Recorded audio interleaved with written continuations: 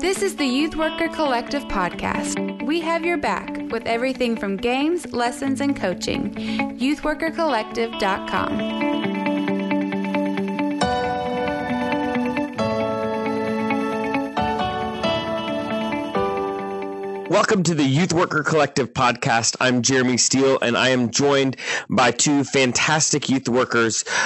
So we're going to just go straight into it. Would you introduce yourself? Tell us who you are and where you are serving. We'll start with you, Mark. Hey, guys. I'm Mark Ball. I'm the Director of Youth Ministries at Auburn United Methodist in Auburn, Alabama. And Paula? Hey, everybody. I'm Paula Lopez, and I'm a Director of Next Generation Ministries for the Virginia Conference. Fantastic. So here's our topic. It is really tragic and very unfortunate that we have had multiple mass shootings involving teenagers just this year. And whenever that happens, it seems like it's a huge thing on the news. It's talked about really everywhere I go, I feel like. And it's not just that, but whenever a significant tragedy occurs, it happens hopefully it happens outside of your youth group, but it's everywhere. And really, our job is not to ignore the rest of the world, but to help students engage with it, process it spiritually and all that. So we're going to really talk specifically about school shootings because that's what's kind of been front and center lately. But I want to kind of imagine this as a conversation that could apply to a lot of different tragedies. So really, we just start at the beginning. When that's what's on the news, where do you start with addressing that in your youth group? I think for me, I got to remember my place. A lot of these tragedies, we're on the outside looking in. Although we feel like we are directly impacted by them, we're really not as much as our students are, especially when it comes to the school shooting aspect. I think we listen to their hurts and listen to their fears, give them support through it and help them kind of navigate the social side of what they're going through. Right. Yeah. And I think that's an important thing to realize is that they're still kind of learning how to engage socially, like their brains are still developing that way. So I think that's an important piece. Where do you go in that discussion when you talk about navigating that socially? Yeah, I like to listen, just like with any tragedy, as far as losing a family member or anything along those lines, is listen to hurts, their fears, and give support as far as helping them process how they can respond. Right. Any tangible ways, any tangible things they can do, trying to help them see the bumps in the road that may be coming along that we may be able to see as adults that have kind of walked through some of these roads before they may be heading into, giving a heads up on some of that stuff. And just letting them know that we're there through the entire process. We're not just going to give them advice and quote unquote tell them what to do and then watch them drown in it. Right. So Paula, what is it? You're walking into the room that's been on everybody's mind. Does it change what you're going to do walking into that room a day or two after that is all over the news? Or do you kind of stay the course on your normal kind of setup? I'd absolutely adjust.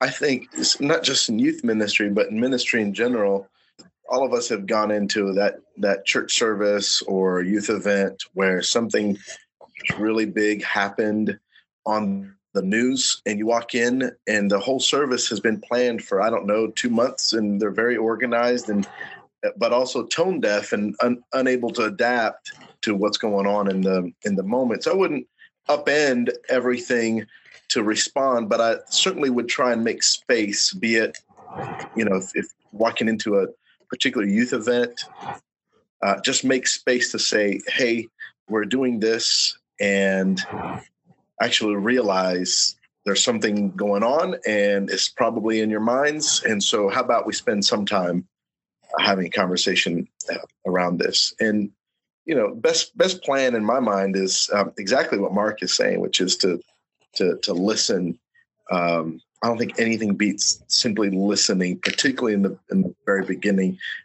My tendency is to try and go political, Right. and I want to dissect it in terms of policy and what's wrong in the world and all that. But that's the last thing folks need, Right. with the post shock. Right. The first thing people need is just to be able to talk about it and get it out of their minds and their heads, their hearts, and out there in an environment where they feel like it's safe to do so. And then do your talk, and then do the worship or the games or whatever. But allow people to simply talk, and then to say, you know what, this week I'm making some extra time for folks that like to have some conversation around this, more sort of on a one-on-one kind of deal, and plan that out. But absolutely figure out a way to adapt and build that into whatever's going on in your ministry schedule-wise. Right. So quick question. Well, maybe it's not quick, but when you're doing that, like I think you're dead on, you open up, you have some time to discuss. Some of these things can just go off the rails quick, right?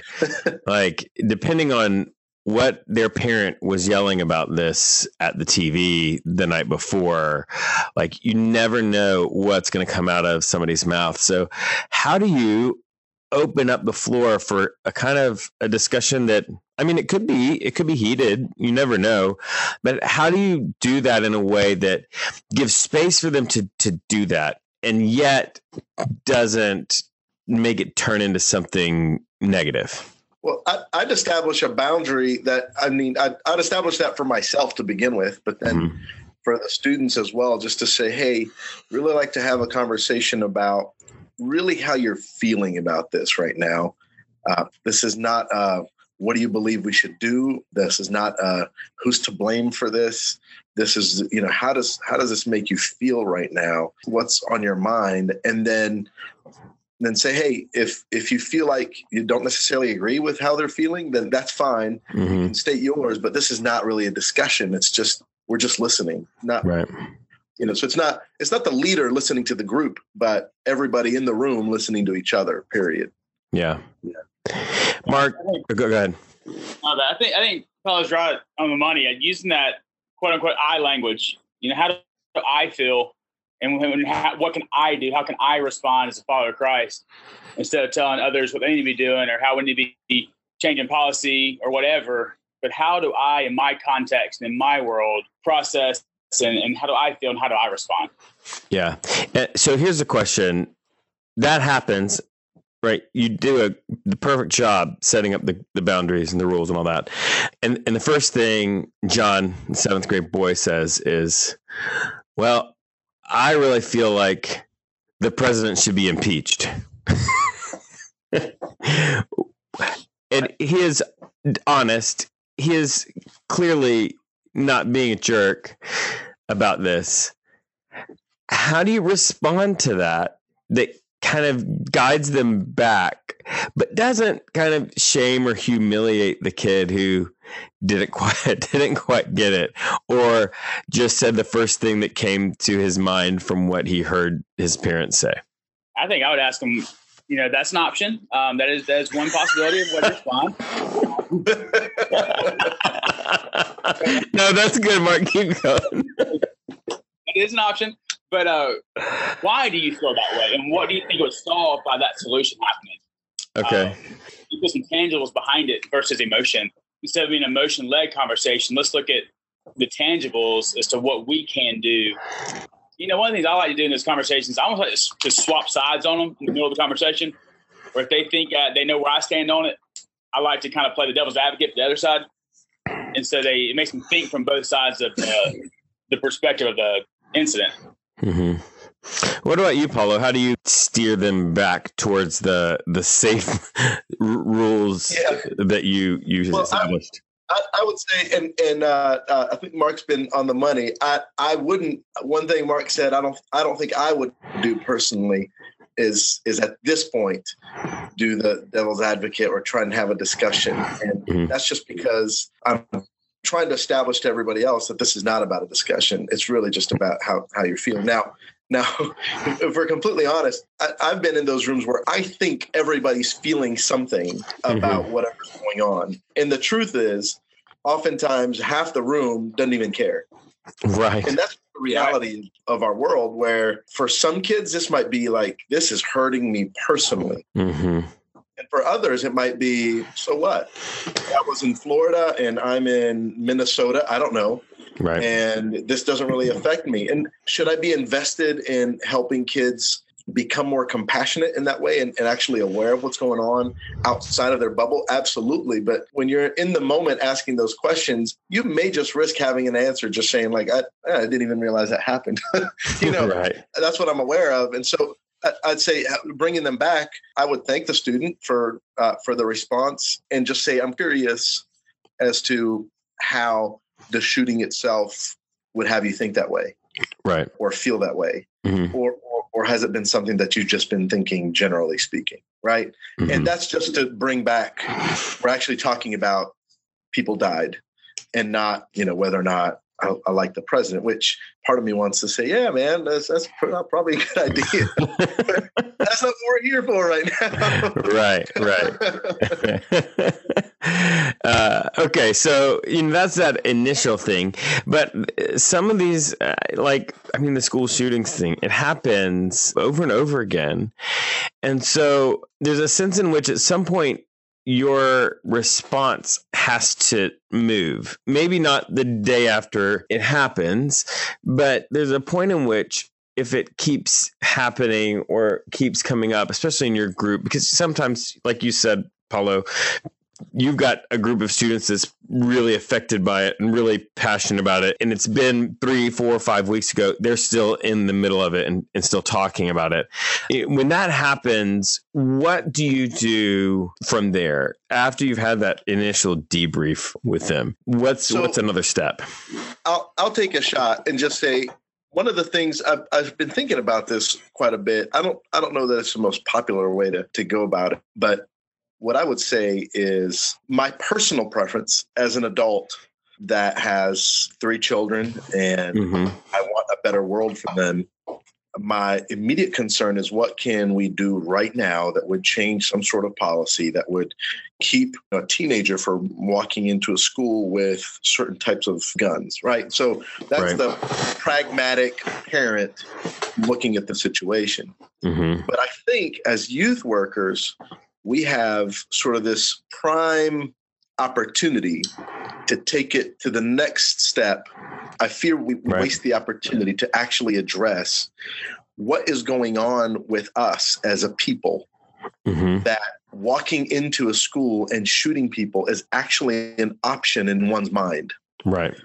What is it that is taking young people who otherwise, oftentimes, and it's not always the case because there's the argument of mental illness, but oftentimes this is happening with young people who, while not completely in socially, also were not demonstrating that sort of reaction. Now, the story in Florida is different. There was a pattern going on with this particular student, but that's not always the case. Sometimes it's like, man, I can't believe this kid was involved in this. And so addressing the underlying stuff, gun conversation is an important one. I think an even more important one is what's going on in your minds, the kids, what's going on in your minds, what's going on in your relationships, what's going on that would even make this a possibility. That's a good next step, to make it kind of exist a little bit outside of a particular incident. And I think for us, it's really key to maintain our role as pastors. And really where we have the most effect on students is when we are addressing things sort of from a spiritual perspective. So that is a question I'd like to hear from you, Mark. Where do you go spiritually with these sorts of tragedies? What are the sort of theological, spiritual discussions that we can have with our students with unique relevancy when something like this is happening? The big thing is like Paul was saying, is how do we get to the heart of our students? And how do we get them to get to the hearts of their friends? How can they show grace to those students who may be posting things that they know are signs of things, how can they reach out to that student instead of drawing away from them? How do they reach out in a safe way? How do they let that student know they're loved and cared about in a safe way? Our tendency as human beings is we see things like that. We want to push them away and put them in a box as someone who is a threat or who is crazy. But how do we as Christians show them love and grace and acceptance? No, I think that's good. Paulo, what about you? Where's the theology side of this? Yeah, I think Mark's right on the money. I think I heard someone talk about this a while ago about how we don't need more power. The same power that was in Christ through the Holy Spirit in Jesus' resurrection is in us. We don't need more power, but we need more compassion. And that in Jesus' ministry, compassion changed things. Yeah. And so basically just telling students, there is power in the relationships that you have. There is power in you. That's Holy Spirit power. However, do you have eyes to see those around you that are desperately in need of demonstrations of that power? And I just don't think students outside of church are being trained with compassionate eyes to look around. The world is highly competitive, highly individualistic. It's all about sort of who's in and who's out. And so giving folks even a desire to watch, to look, and to say, where is compassion needed? And how can I be a voice of compassion, a presence of compassion? Who knows? You can be pragmatic about it and say, well, you could avoid the next shooting, but that's not the point. The point is if we all did this, then I just imagine the desperation and the lack of hope in someone's spirit that they would make that sort of choice. Yeah. And the thought that any of our students or their friends in their schools might be going through that is just the sort of thing that if that doesn't bother us, then we have deeper issues. Yeah. And so, just encouraging students to do that, to say, where is compassion needed around me? Who's on the verge of doing something? Who is desperate enough that they're just looking for something and don't know quite how to go about it? And how do we recognize that and offer hope? Yeah.